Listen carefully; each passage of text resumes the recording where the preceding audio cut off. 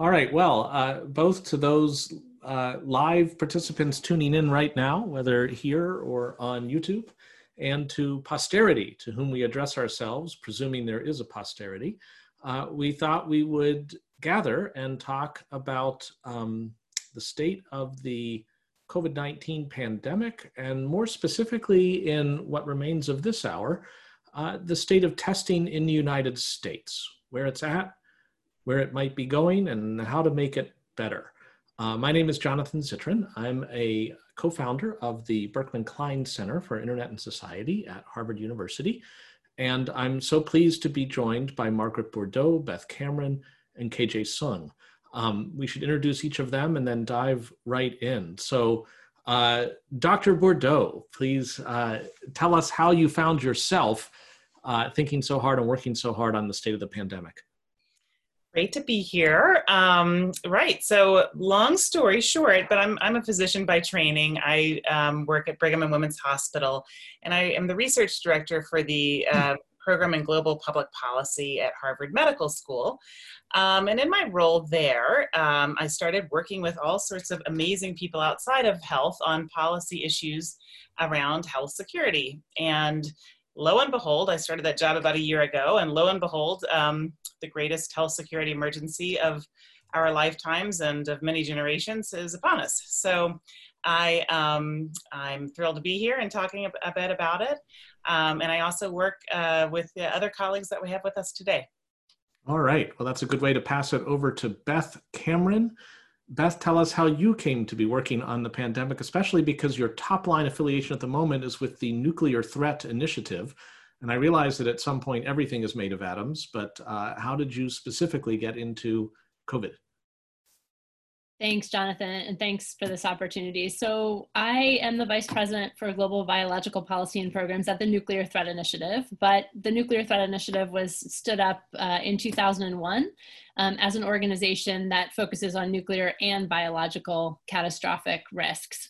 And so, pre-pandemic, my organization and my team were working on preventing a future catastrophic biological risk, including a pandemic like this one, but also potentially a worse pandemic that could emerge naturally or as the result of an accidental lab release or deliberate biological event. The future is becoming now, and so my work has blended into working in a variety of ways, looking at what we need to be prepared for the next pandemic, but also inevitably to be more prepared for the one that we're facing right now. Prior to working at NTI, I was the Senior Director for Global Health Security and Biodefense on the National Security Council staff, and I helped stand up that office and transition it into the Trump administration from the Obama administration in 2017. And so at the moment, I'm looking at what our country has done with this pandemic, and I'm frustrated. That would be the word I would use to describe where we sit right now. And is that the very office that Ambassador Bolton dismantled? It is. I ran that office, and then I handed it over to Rear Admiral Tim Ziemer, a very, very capable expert in disaster management and public health. And then it was decommissioned, disbanded, closed, whatever word you want to use, a year later in May of 2018. Got it. That seems singularly poor timing in retrospect. And KJ Sung, the Chief of Strategy and Policy at Partners in Health, somebody I know has been working on multi-drug resistant TB across the world. How did you find your way to COVID? I am a doctor and started working at Partners in Health, which is a nonprofit global health organization based in Boston. That was 20 years ago, and have been working mostly on the implementation side of things. So with a lot of infectious diseases like TB, HIV, I tend to be more, I still have that viewpoint. So more somebody who actually is working within the program and maybe not so much seeing what the policy debates are about. Right now also within, so PIH has a project here in Massachusetts it's focused mostly on contact tracing. So again, it's, I have that viewpoint, and involved in protocols, workflows, training of contact tracers, and seeing a lot of how the epidemic is unfolding here in our state. Got it. Okay, well, to get us started, I would just love to canvass each of you, and Beth sort of got us started with the word frustrated. I'd love if there's just 3 words you could use in any combination, and compound words count as a single word, that would describe your sense of the state, either of testing specifically or our response to the pandemic as a country, the United States generally. What words would you choose? Dr. Sung, want to leave us off? How about confusion, confusion, confusion? Ah, okay. 3 confusions. I can guess what the 4th word would be. Dr. Cameron. Well, I said frustrated, that describes me, but I guess I'd say for the response, frustrating, fragmented, and maybe as someone who works on national issues and unified plans, disenfranchised. And it's not a surprise that all 3 of those things have an F in them. That's your grade so far, is what I'm inferring. Dr. Bordeaux, I don't know if you're going to continue with the alliteration, but your 3 words? Right. Well, I'll have a phrase and a word. With respect to testing, we sometimes in medicine use a phrase about like how people say, oh, this is an acute on chronic problem that a patient is having. This is an acute on acute problem. The testing crisis is hyper acute, and the crisis overall is acute. And just medically speaking, when you say acute, you mean have to deal with it now or onset quickly? Onset quickly and urgent. Urgent deterioration is usually what rapid deterioration is what we mean in medicine. And then the word I would describe for this kind of time in general is reckoning. What we're seeing is really a reckoning on a number of fronts with issues that we haven't dealt with in the past for a long time, including our public health system being really very feeble. Poorly funded, strafed of resources, and trying to cobble together some type of, response with very underfunded resources and institutions. A reckoning because of the this has really, been a profound moment where we're realizing how unequal access to health and resources are in our country, and is being thrown into stark relief. A reckoning around our current governance and the fact that it is not going well and it is not capable of mounting a appropriate response to this threat. So it would be great to describe as crisply as possible what you think an appropriate response would look like. On Earth Prime, where somehow the US is doing something differently, what is happening that isn't happening right now, or what's not happening that shouldn't be happening, and what difference is it making? I mean, that's a way of getting at how much is our current situation just sometimes, the cards fall a bad way and things are tough, versus with the right planning, this could be very different. And I don't know, who wants to start, Margaret? Well, actually, I was going to have Beth start, because I think Beth has spent a long time thinking about what this country's capabilities sort of should be with respect to a health crisis response. And then, I think KJ also has got interesting perspectives around things we're seeing around the world going right that are not happening here. Got it. All right. Well, with that agenda, Beth? Yeah, well, I definitely don't want to take away from KG's response, but I was going to start by saying on Earth Prime, we would be fully capable of doing what South Korea, what Germany, what New Zealand, what other countries have done. And it might not look exactly the same way. We're a different country, we're a larger and more dispersed country. But when you look at the EU, the European Union taken in total, and you look at its current caseload and how it's dealing with the coronavirus crisis, the EU is drafting a recovery plan. They've actually put out a recovery plan. And I think that's a really important word, because they're viewing recovery from this crisis, and we're still very much responding in the middle of it. We're not even able to focus on recovery. So on Earth Prime, we are fully capable of doing what they have done.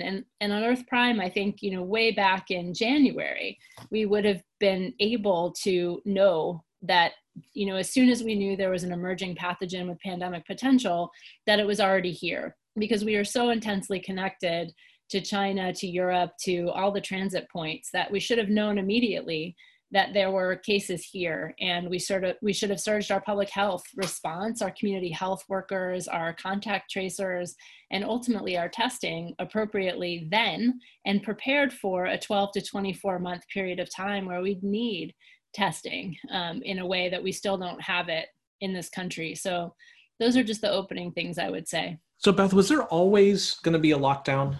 Was there going to have to be, given just the size of the country, the porousness of the borders, and the drama of a decision to shut everything down before you've got community spread, how momentous a decision that would be?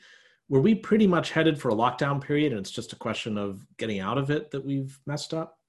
I don't know the answer to that question. I'm interested in hearing from Margaret and KG what they think. And I've asked a few people this question and I haven't gotten one. I've heard a lot of different answers. There are people who do believe it was inevitable to do a lockdown of at least a short period of time with a country as dispersed as ours, to sort of level set, get testing and tracing, into place, and then reopen slowly with those capabilities in place, the way that many countries in Europe did. But I'm not actually sure whether it was inevitable. I mean, we fumbled this so badly in January, February, and March that it's really hard to know whether we would have had to do a lockdown, or a lockdown as dramatically as we ultimately had to do in March. So I'm interested in Margaret and KJ's perspective on that from the clinical point of view and the epidemiological point of view. So we should throw it over to KJ and get your impression on that question. And also hear, is there something specific about testing as foundational to all of this that makes it, at the moment, the room of the house that is burning most brightly and most requiring attention? Well, I would just say that I don't know whether this is kind of an interesting first question. It's kind of like a retrospective. I think this is maybe a difference between maybe a more policy aspect and then the implementers aspect. I mean, we had the lockdown, so does it really matter whether it was necessary? So your answer to that question is coulda, woulda, shoulda. I've got a patient in an acute state right now, and I need to do something. So it's fine to gently redirect us to that. I would just say that there's a lot of, I see a lot of, in policy circles, I do see a lot of South Korea envy. Wow, we could have been like South Korea. Yes, we could have been like South Korea, but we're not. And the other thing, though, is that, it's not really fair. I mean, they had experience, right? So I think a lot of the Asian countries around China, they had gone through SARS. South Korea had completely bumbled MERS, and heads rolled. They were chopped off. And this was years ago. So in some sense, they've been preparing for COVID for over 10 years. And you cannot, you just can't, there's no way, without having that experience as a country, I just don't think that it's possible to plan this out. And clearly, in January and February, even in March here, we just thought that this was no big deal, that what South Korea was doing wasn't that complicated. So it's interesting to see if KJ and Beth are already disagreeing. It might just be a disagreement about historical empathy and whether to... No, we might disagree. I don't disagree with you about the premise that we could have done what South Korea did. I absolutely believe that.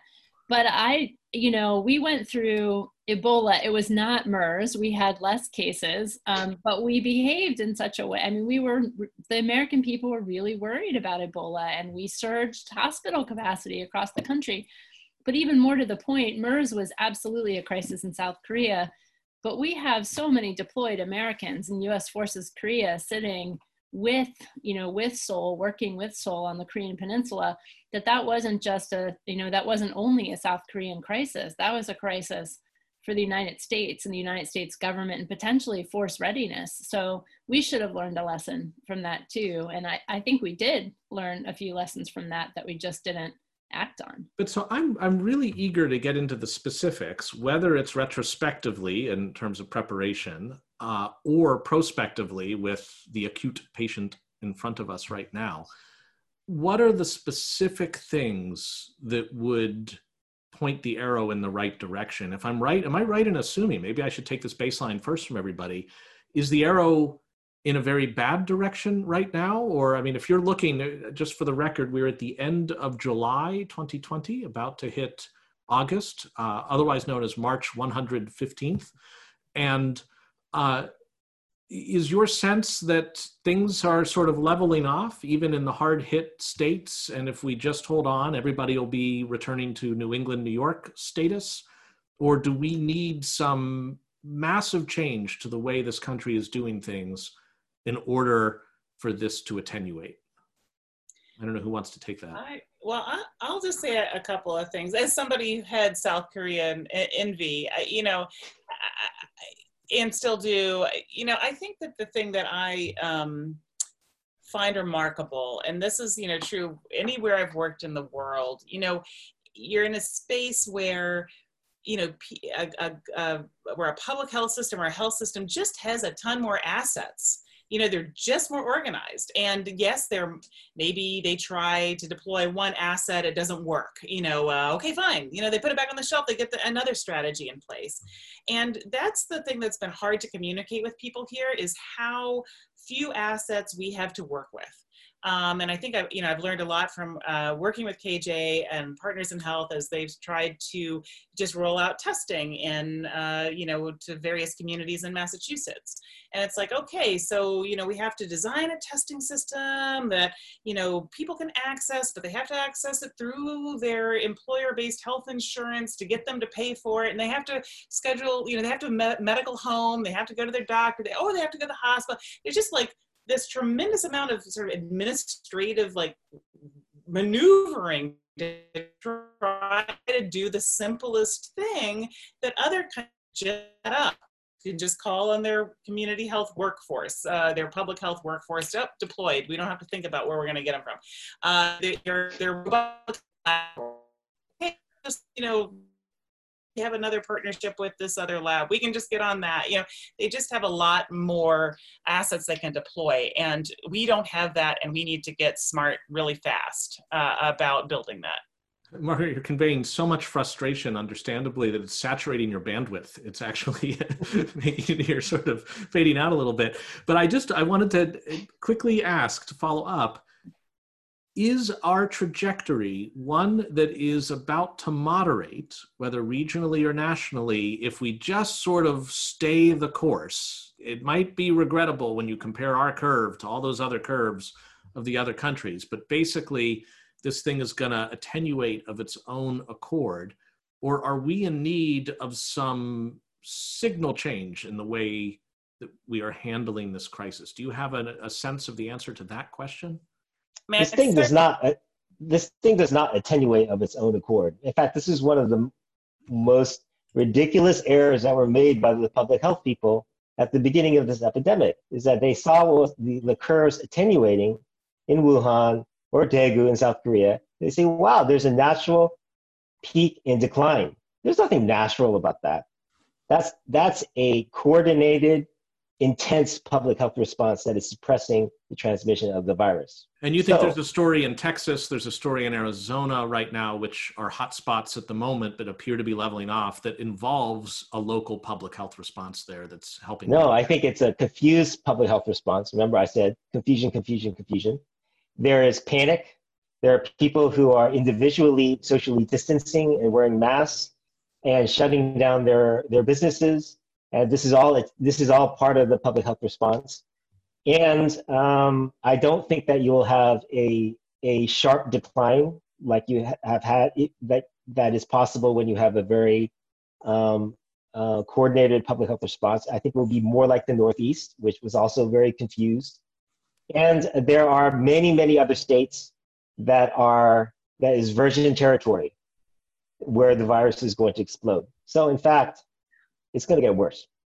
Yeah, and I agree with our president. It's going to get worse before it gets better. And Jonathan, you asked about an arrow and trajectory, and I would just ask, what arrow? Like, who's shooting the arrow? What's the target? We don't have a national set of targets that have been communicated across states. We don't have a national plan or arrow going anywhere. What we have is a whole bunch of different targets and arrows, and people are sort of shooting them around the country. And we're forgetting that we're a country where people are traveling in the middle of this, and where, not everybody is going to comply. So we need to have, a percentage of the population getting the message in a coordinated fashion. So I would say it's chaotic, and viruses thrive in chaotic environments. And so we are feeding the virus right now with our chaotic response. We're making it worse. Uh-huh. There's a phrase, a joke in medical school where you're learning how to do surgery, and you're learning how to control bleeding. And all the surgeons will tell you, when you're learning how to control bleeding, they'll say, "Oh, don't worry, all bleeding stops eventually." Right. That's the counterpart to the economists. In the long run, we're all dead. Right. So yes, this too shall pass. It just sort of matters in terms of what we lose in the passing, whether it's lives with livelihoods. I mean, really, the stakes are just tremendous here. It's their economy, the geopolitical stakes, in my opinion, are very, very high. There's a lot to lose. And so we do need a major redirect, and it needs to happen, as absolutely soon as we can pull it off. And I think we see a lot of, as KJ's mentioning, oh, well, let's just muddle through. There's a vaccine on the horizon. Something is coming to save us. Nothing is coming to save us. We already do have the tools to control this. We just need to implement. And I can kind of walk through, what those tools are.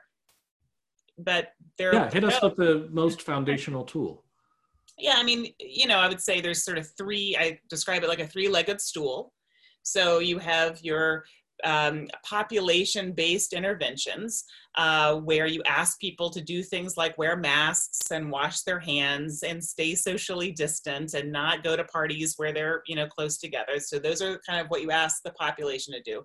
Then you have the other leg of the stool is your environmental modifications. So these are creating environments that where the virus is less likely to transmit. So it's implementing ventilation standards in a lot of our buildings. It's setting up our workplaces so that people are just automatically distanced from each other. And then the third leg of the stool is contact tracing, and that's finding out who's been exposed to somebody who's been infected and helping them, monitoring them to see if they do in fact become sick, and keeping them separate from other people and supporting them in that process of remaining apart from others. And those are the three things. If we do those things, we will get control of this. We can do it basically without locking down or any, very draconian, giving up a tremendous amount economically and socially. So if we do those three things, we can make it, and we can certainly make it until we have better therapeutics and potentially a vaccine. And is that assuming a certain low prevalence in the environment where you want to deploy the three legs? If it's running wild somewhere, do you just need like a lockdown to cool it off before you start telling people they should eat outside instead of inside? I mean, I think that if you don't have those three things in place, then you lose control of it, and you have to act with more and more severity and more, and more quickly. Mm-hmm. So yes, I think there is a sense that, lockdowns become inevitable when you don't have those three things in place and are unable to refine them. Uh-huh. Yeah, I would say that I remember when we were above 2,000 cases a day in Massachusetts, and it was just a total, doing contact tracing, it was just crazy. You're just calling people frantically. People are infected by different people. And now I'm thinking about, 10,000 cases a day in Florida. Mm-hmm. So it's not, there's nothing that's going on in terms of contact tracing, except for practice. It's good practice. Because hopefully you're going to get to the point where practice as in rehearsal. Well, practicing that, you're doing contact tracing for the first time, Yeah. you know. So, because you hired a lot of new people, you've got some very experienced public health nurses, but then you had to hire a lot more people. They need to get trained up and they need to work. And the only way to really do this, learn how to do it correctly, is to actually do it. So I think that's helpful. But, yeah, when you've lost control like that, then you just need to shut it down, shut everything down, and then once it's reset, then you can start over. And I think there needs to be national agreement on when that reset happens. There's been some discussion about what's the metric for that. Is it 25 cases per 100,000 that leads to, the inability to control it, even with the 3 legs of the stool in place? But there is an agreement across state lines that that's what's going to happen. And so if New York does it that way, but Florida doesn't, we end up in a situation where we just continually are perpetuating spread. And so I do think there needs to be a reckoning, to use Margaret's word, on things like that, on a shared understanding of what it means to lose control of the virus and what needs to happen. And also a really fact-based communication with the American people about what that means, for how long it might be, and what the government's going to do in the meantime to get back in control. And we lost our chance to do that in March, April, and May, but we still need to do it. Mm-hmm. And testing specifically, again, let me just return to that. Is the reason that testing is so important because it's a predicate to contact tracing? Once I know I've been exposed, a test will tell me whether I should stay quarantined or not.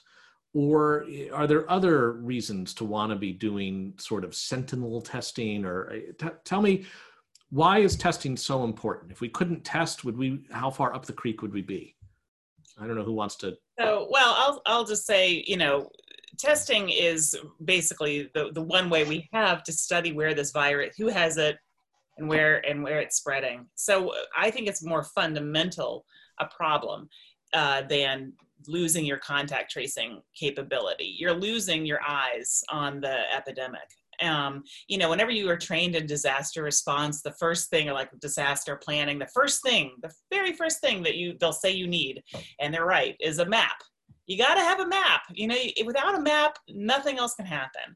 And that's the testing capabilities, are map. That's what's giving us situational awareness. It's what's giving us, it's what's leading planning. It's what's going to drive resource allocation, hopefully. And so without that, we're just dead in the water. Reminds me of the aviator's creed of, I think it's aviate, navigate, communicate in times of trouble. Make sure the plane is not pointing down, and then, unless you're trying to get out of a stall anyway, and then figure out your map and where you're trying to go. Yeah. And there's many other purposes for testing, like you said. For example, they're going to open up, so all of the Massachusetts universities are talking about doing surveillance testing. So surveillance testing is, okay, let's just test everybody in a certain population, even if whether that not they have symptoms or not. So for universities, they're going to bring back thousands and thousands of college students. They're going to be tested regularly. And those plans there's a huge amount of activity. People are just running like crazy trying to figure out how this is going to be done. But there's a real commitment there on the part of universities. That is very, very, that tells you when people are infected. It shows you where there are outbreaks. You can roll that into contact tracing. I think that the availability of testing is great for community education. There's something that's very visceral about getting tested and then waiting for that result. If you've ever had any sort of test for an infectious disease, I still remember when I stabbed myself and I had to get an HIV test, and I remember those days just were the longest days when I was just waiting for that. And it makes you think a lot about the disease and how it affects your family and your community. It's a great teaching moment for when we're talking to people. So and it changes also the understanding within the community of how COVID is transmitted. We've had multiple large clusters of largely asymptomatic young people. And those communities now are actually really primed because they know that this has happened before. So you get a better understanding of that. Understanding of how the disease is transmitted is, like Margaret says, it's of course is important for policymakers, but it's actually very, very useful for community members too. Well, thank you for broaching the question of the colleges reopening, which in midsummer is on a lot of people's minds, including people asking questions in our own Q&A queue. I'm curious on that front. You're phrasing it as a really good thing because it's an example of a community being able to create the kind of map that Margaret's talking about. And on the other hand, to the extent that you see a lot of testing going on, which I think is in effect privately managed even by a public university, it's for a particular community. They're driving the demand for tests. And it sounds like it's not just one and done. They're going to be testing students, 3 times a week or something. Everybody on campus 3 times. That's a lot of testing to keep that community to some level of comfort. When that feeds into a national testing system, how does it get decided when there's only so many tests that can be turned around in 3 or 4 days?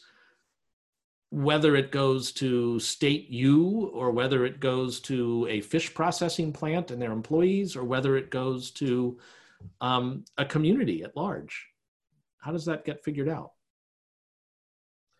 Well, it gets figured out in the typical American fashion, which is that an auction. The person who pays for it gets it, right? That's an auction. Yeah, I mean, this is kind of the NBA style, right? So I think that the NBA bubble, their universities are trying to create this on campus, and some are going to succeed, some are going to fail, but the strategy is definitely one that is very much suited to American culture. We're going to try to make a bubble, and we're going to try to keep the virus out. So no, I don't think that there's a rational distribution of a scarce resource. I mean, this is people are working like crazy to try to protect their communities, and there's confusion. When you have a global pandemic, it's kind of crazy out there. And Beth, as somebody who was at the center of national policymaking and planning apparatus, is it basically like it's called the American way? Like, let there be supply and demand, and may the best college get the tests and hope that the basketball team doesn't get them first? Or no, is there some command and control kind of thing you want to do? There should be a unified plan. There should be, a public health response that is led by the federal government. Obviously, states have a lot of control, and universities have capabilities that they can bring to bear, and they're privately owned. But what we're missing is a consolidated plan and prioritization and honest communication about where we are in this movie, and the fact that we do have this incredibly scarce resource of testing right now, that we know that the 2 largest commercial companies for testing in America, LabCorp and Quest, are not able to turn around tests quickly. So we're talking about, unless you're in the hospital or an essential, healthcare worker, you're talking about a 7-day, a week or longer to get a test result back, which basically means the test itself is interesting from a research perspective, but it's useless in identifying where the disease is and how to control spread. So how would you prioritize it? How would you start to order it? Yeah, well, first, I would say we need to know where all the barriers to testing are. I mean, we know that we have a national crisis, but we don't actually know from each state individually where the capabilities and gaps are. And we don't know how each state is currently prioritizing tests. And there should be, a reckoning amongst governors. ideally led by the federal government and the CDC to have that conversation. And we should have had it a long time ago, but if we vector in using KJ's good point, we are where we are. We're jumping in right now into this movie. The movie is bad. And using the best science, is it pretty clear how you would reconcile that resource, or is it so values laden as to who should get the benefit of a test? Or, is it pretty clear where you would allocate? It's pretty well. There may be differences of opinion on this webinar, but I mean, it's absolutely clear that people with symptoms and essential workers, people that have to be at work, healthcare workers, essential employees, people with symptoms need. Why shouldn't people with symptoms not get the test, but just assume they've got it? So the second thing I would say, and Margaret raised supported isolation, is that we don't have a really sophisticated way, or not even sophisticated, we don't have a clear way of telling people, if you are a close contact of someone who has it, or if you think that you have it, you need to be quarantined, and this is what you should do, and we are going to support you to do that if you can't do it yourself. But that's sounding then like KJ's point about one of the reasons to do a test is to drive home the seriousness of the issue to a person who ideally would be self-quarantining, even if they're not sure they have it. And you're just saying like the test would really help persuade them they should do it. Well, I think the ideal situation is that we would have enough testing and supported isolation and not so much circulating disease, that we would be able to use those things together. Where we are now is that we do have a scarce commodity. So I think it is an important strategy in places like Arizona and Texas and Florida, that supported isolation in the absence of a quick test should absolutely be the norm, because even if they're tested, they're not getting the results quickly enough. Mm-hmm. So, but this shouldn't be a Texas only strategy. There should be a plan for how we're dealing with this when you get to a certain caseload. Margaret, I feel like you're wanting to jump in. Yeah, well, there's a lot to say. I mean, we are at like I said, we're at an acute moment, right? So where a lot of things are happening to create sort of a perfect storm in terms of driving needs for testing. And one of them is that we're having rising case loads and uncontrolled community spread in some of the most populous states in the country. And so they are trying to, map out who has the disease and who does not. And testing is an important part of that. You raise a nice point that you can actually, kind of maybe sort of do things without real confirmation of testing, which is kind of what New England did. New England is never tested extensively to really understand. We just locked down and we told people, if you're sick, we'll stay home. I just want to say, by the way, when you say, oh, you're sick, stay home, you're asking people to stay in a house, not go out ever for 14 days. So this is not like a little ask, this is kind of a big ask, for folks. So, but at any rate, you have these tests, the needs for tests in these states are growing rapidly. And on the other side of the seesaw, you have New England and places that want to open up and they want to do surveillance testing. So which is actually a pretty high demand. I mean, if you want to test large portions of your population twice a week, that's like not a little deal. That's a lot of testing. And so you have both of these, situations, demand growing.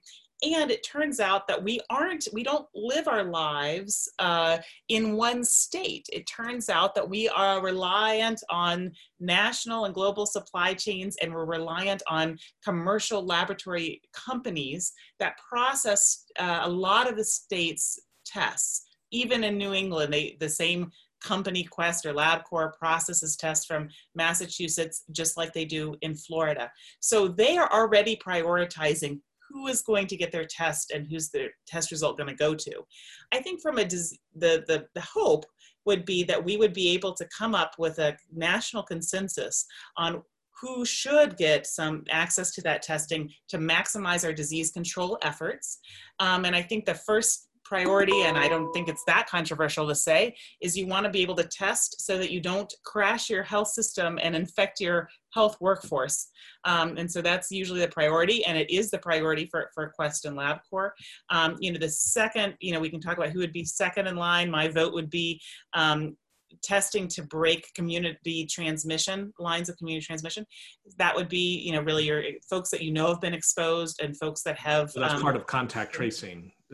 Somebody gets a note that they've been exposed to test them. That's right. I mean, testing to try to break up chains of community transmission would be the second. In my book, that would be where I would go. There is some debate, or should you reserve the testing for folks that are living in congregate care situations and routinely testing long-term care residents or people who are incarcerated. Those are some value judgments there. I think if we just had any, sometimes any plan is better than no plan. And we need any plan, because once we have a plan, however flawed it is, we can start throwing our weight towards solving for that part of the equation. How do we make sure hospitals don't get overwhelmed? Do they have to use PCR testing? Maybe we could get by with some other diagnostics in that setting. How do we test, folks that want to go to college campuses? Could we use these antigen tests that have gotten a lot of play recently? They're cheap and quick and maybe not as accurate. As long as you just mentioned it, you got your PCR molecular testing, which is usually when somebody says a test, that's kind of what they've been meaning so far in the United States. And that's the one that takes a bit of turnaround and where there's kind of bottlenecks on the reagents, the chemicals you'd use. Then you mentioned antigen testing, which is the strip of paper, and in 10 minutes it gives you a kind of reliable answer. Testing. Why aren't those everywhere right now? Yeah, so I'm going to pivot a little bit to KJ and Beth. You might have a better understanding, but they just didn't have the kind of uptake in this country that they should have. And I think that they are, they're a pretty cheap thing. They were around back in January and February. I think people thought, well, we have a better test, which is the PCR test, and our systems are kind of, let's lean in on that. And so I think it sort of has become now like, oh, maybe this is a better idea now that we are in such a crunch. Yeah, so should we ask KJ on the front lines? And just to bracket it, the third type is the serological testing to look for antibodies that somebody might have produced, which maybe isn't as relevant in controlling things. But KJ, for the antigen testing, where you're looking for like a little protein that the virus would be throwing off and therefore could be detected, but isn't always, even if somebody's got it. Why don't you have that in your arsenal right now? It exists. There's a couple of FDA approved, I think there's 2 different ones now. There's actually, I know a couple of facilities in Massachusetts that are using them, but they've come out recently and they haven't been widely used yet. I think that they will be used more. I don't really, just pivoting back to your original question, I don't really think that this is, it's not really a capacity or a technology problem or issue. I mean, the problem is that we just have an explosion of COVID in this country. So, you've got multiple states in the Sun Belt. They're just trying to diagnose people so they can put them in the right ward. They don't have any sort of testing capacity to do anything else, any sort of public health intervention. They just have, they have to do, hundreds of thousands of tests. So, you can build up your testing capacity, but this is exponential growth. So you're gonna have more unless you actually do something about it. So I do think that until, certainly we should build up our testing capacity because like you say, there's other things down the road like surveillance testing, testing college students, testing public school students, K through 12, testing workplaces. All of these things require more testing. But I don't think that the current problem right now can be solved until people actually get a handle on the epidemic. There's another question you asked, which is how do you, part of the way to try to work towards a more equitable distribution of resources is, it's kind of interesting, you policy guys really take a top-down view, but we're a democracy. So if, why is it that Brockton Public Health, the Brockton School District, they got 16,000 students there, K through 12. How come they're not getting tested every 3 days like the Harvard students are? And should that, I guess it'd be nice if policymakers are thinking about that, but maybe community members, maybe parents need to start, raising their voices and asking these questions and demanding the same type of resources that our Harvard students are going to get, our BU students are going to get, that NBA athletes get. Totally. I mean, a national plan doesn't mean that it doesn't mean that you don't set out priorities for kids going back to school, and that the kids going back to school that should be the priority shouldn't be K through 12. I mean, I definitely think we should be talking about these issues. We should be talking about the massive disparity in our country and in where COVID is circulating among people of color in our society. So those are things that tone does get set at the national level as well as the state. And I think rightly, a lot of people have put some comments into the chat. It's not just states, it's also, cities and counties, but, we are a federated society, but the tone gets set from the top. And what the tone is right now is that the states get to decide, the county level, everybody decides for themselves, and we're not going to set out specific priorities. And when that happens, the people at the top, the wealthiest people in our country, are the ones who are going to win, or the ones who are, that's what's going to happen, or it's more likely to happen. I mean, certainly there are states and local communities that are doing a great job, but we're leaving it to them and not setting the tone at the top. So KG, I take your point, but I think policymakers' job is to pay attention to those issues. Well, this sounds like a little bit the story of the water system in Flint writ large and with something communicable. But I guess there's a political or policy question to say, how does Flint get the resources it needs that if that were to have happened in a different zip code, it would never have happened. But if it did, it would be remediated much more quickly. And is that somehow a local community thing, or is it trust the White House to fix it? I'll just say that, the history, of course, of multi-drug resistant tuberculosis and activism is very much set by the fact that, or is very much influenced by the fact that it is a communicable disease issue. And one of the things, we have in our court, in our favor, maybe, if you want to look at it as a silver lining, is the fact that communicable diseases transmit to other people and to rich people and to people with resources. Which is to say, a viral injustice anywhere truly is an injustice everywhere if you wait long enough. It's going to be hard to buy your way out, is what I'm going to say. Unless you just pursue such isolationism that you talk yourself into thinking that a problem somewhere else can be. It's hard to find the island. And turns out this is going to be one of those stunning exercises in equity, because it's not just like, oh, we're all connected in kind of a spiritual way. I mean, we share a microbiome that is going to connect us. And so my thinking is that how this in general will play out is, yes, there will be a mad rush where the strongest will be able to elbow their way to scarce resources. But they still can't go to Paris, even if they're behind a wall and have a deep moat and get tested every day. They're still Americans that have to answer to and are influenced by the status of the epidemic everywhere. So, I don't know whether you take that as a good thing or as a bad thing, but I think that the COVID is not here to allow us maybe to get away with this kind of laissez-faire, let's just see what happens approach. So now we've hit the top of the hour, but of course we started a little late due to technical difficulties. So if I can indulge a little bit past the hour, maybe a kind of wrap-up question for this installment, at least, of each of you. And it would be a reminder to those watching and listening about what the name of the game is here in very basic terms. Is it making sure the healthcare system isn't overtaxed as people inevitably get sick from this until we have some rabbit out of a hat like a vaccine that is then well distributed? or is it something else? Like, what's sort of the overall picture of where we're trying to go on that map we don't have yet? And this is maybe a different way of asking the question.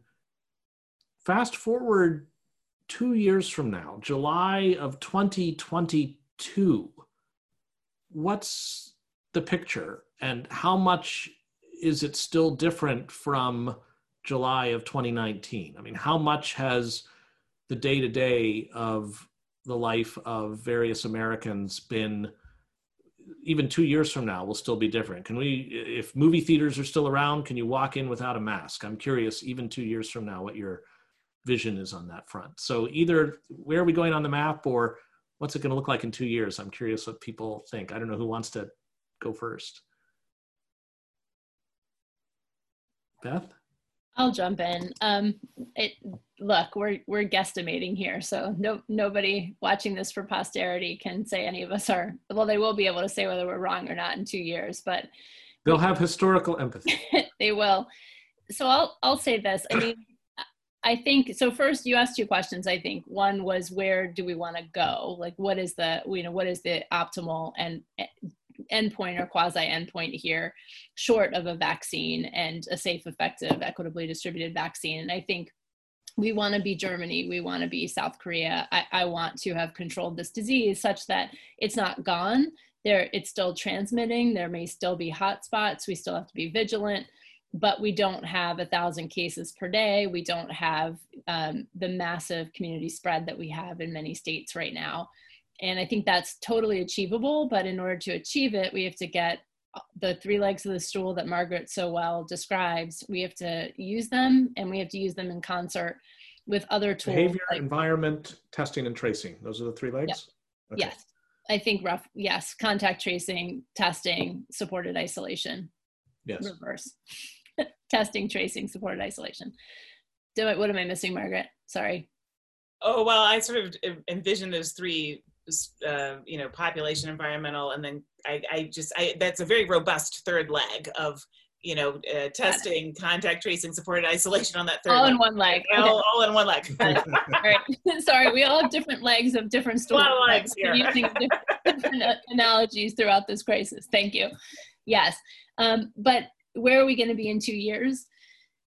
I mean, I hope that where we are in 2 years is that we have a safe and effective vaccine for this disease that's been distributed. Will COVID-19 be gone in 2 years? I don't think that it will be. I mean, I think the history of vaccination programs around the world for other diseases tells us how hard it is to eradicate something. So I think COVID-19 is here to stay for the foreseeable future. I hope that it's a vaccination program that is not more rigorous than annually, but we just don't know. We don't know what the vaccine's going to look like. And that will drive whether we go into a movie theater, especially in the winter, with or without a mask. So I think that's on the table. I think it's on the table that movie theaters and shopping malls won't survive this crisis because of the economic downturn that we're all living in. But I think it's possible. And I think we should prepare for the world where that isn't what we end up with if we want a different world. But right now we're not behaving like we do as a country.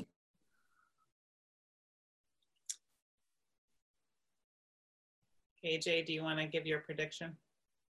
No, I mean, I think that's, I think when we have vaccines and therapeutics, by that time, it will make things a lot easier. And I think most people are confident that at that point, you'll still have to do all of these things that we're doing. I don't think anybody in the public health sphere is predicting, this is going to be around for years. But it's going to be a lot easier. We're going to have more tools. So we will, I think at that point, we're pretty confident we'll be able to have much better control than we do now. I think the harder issue is in the next 6 to 12 months when we don't have these things, or these things are not going, probably more, where we don't have access or enough of these tools. Can we get to that point like other countries have? Can we have much better control? Can we have much stronger suppression? I think we can. We're obviously failing right now, but the playbook is there. The public health tools, they're centuries old, they're effective. And I think that once things get a little worse, then I think there's going to be more appetite to do things the right way. I like your flavor of optimism. I'll say that, like, just to say at the beginning of this crisis, I was really scared to say, like, make a prediction that was too dire.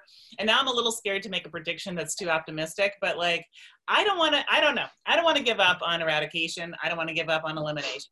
And I think that if we can crack the governance nut right now, if we can come together and have some leadership and a national plan and we execute on it with all of our resources and get behind it, I think we could do a really good job. And then I think we'll get a vaccine in here and we'll mop it up. I mean, often vaccines fail because they have an animal reservoir. You know, that's, in general, that's why. And there's no evidence yet that that's the case here. An animal reservoir is a place where the virus circulates and then jumping over every so often. We got, you know, I remember when, you know, Ebola was raging in West Africa. And, you know, it was so crazy that Jim Kim and the head of the World Bank was like, we are driving it to zero. We're driving it to zero. Now, they didn't eradicate Ebola, you know, absolutely. But like, that's where we're going to go. That's where we're driving the bus. Let's get to zero. And then you can tell me how naive I am in 2 years. As we can draw through our mask. That's a great way to end. We can check in perhaps in sooner than 2 years. Many other topics to cover, including complementing centuries-old public health techniques with ones that are months or mere years old or just around the corner, like low-energy Bluetooth and things like that. But thank you all so much for taking the time to share your thoughts and even to disagree a little with one another. And I look forward to the prospect of reconvening. Pleasure. Very good. Thanks all to those who tuned in. Thanks. All right. Catch you soon. Thanks very much. Bye.